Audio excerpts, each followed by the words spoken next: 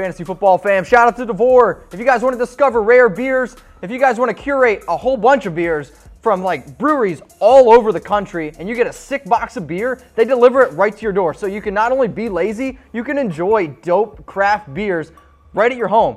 And if you guys go to Tavor.com, sign up, use that promo code ChatSports, you're going to get $10 off. Like, I'm going to giving you $10 to be lazy and drink beer. You're welcome. Cheers to DeVore. Okay. Next segment I got for you guys coming up, my 2018 quarterback rankings. And right here's my list, 6 through 10.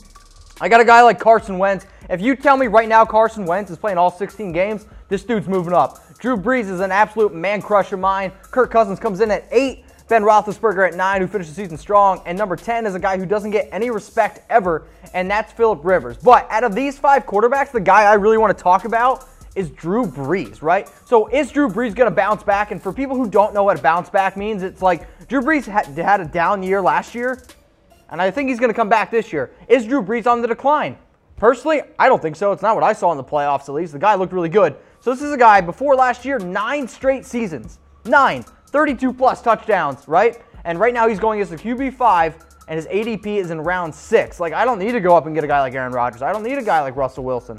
Because I'm going to wait on a guy like Drew Brees, who you could argue Drew Brees is the fantasy football GOAT.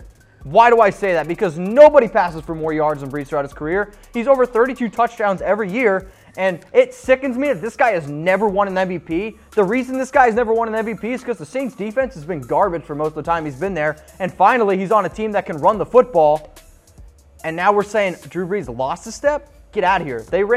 The Saints had 23 rushing touchdowns last year. Drew Brees, 32 passing touchdowns. That doesn't happen often, guys. Like, Drew Brees is still a stud. He's got Michael Thomas. He's got a lot of other weapons. Ted Ginn, whether you want to hate him or not, Drew Brees is going to have a huge bounce back year. But I want to know from you guys, right? How many touchdowns will Drew Brees pass for in 2018? So I said last year, he threw for 23.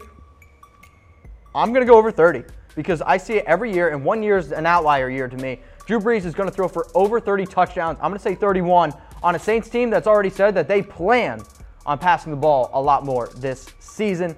Okay, next one now. We talked about those quarterbacks. Now I want to get into my next ranking of quarterbacks, the 1 through 5, right? I got Aaron Rodgers at number 1, and he is my clear 1 quarterback. And God, can we get him a real jersey because he's my number 1 quarterback? What are you doing, Packers? Number 2, this is where it gets tough, right? It's Russell Wilson at 2, Tom Brady at 3, Deshaun Watson at 4, and Cam Newton at 5.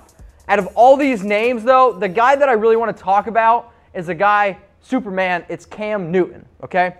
Now, I love Cam Newton. I think Cam Newton is a really good real-life quarterback that doesn't get enough respect. Yeah, Dad, I'm looking at you, right? So he's getting back Greg Olsen, his safety blanket. He adds a guy like DJ Moore, who, let me just tell you, looked incredible in the Week 1 preseason game. And he had 39% of Maryland's targets in college. That's absurd, right?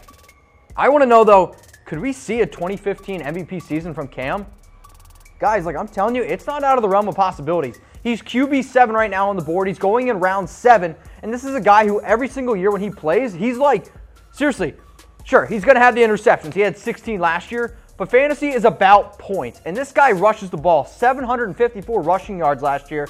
6 touchdowns. And my favorite Cam Newton stat, he has at least 5 rushing touchdowns every year since 2011. He is the only player in the NFL to have at least 5 rushing touchdowns every year since 2011, and he plays quarterback, right?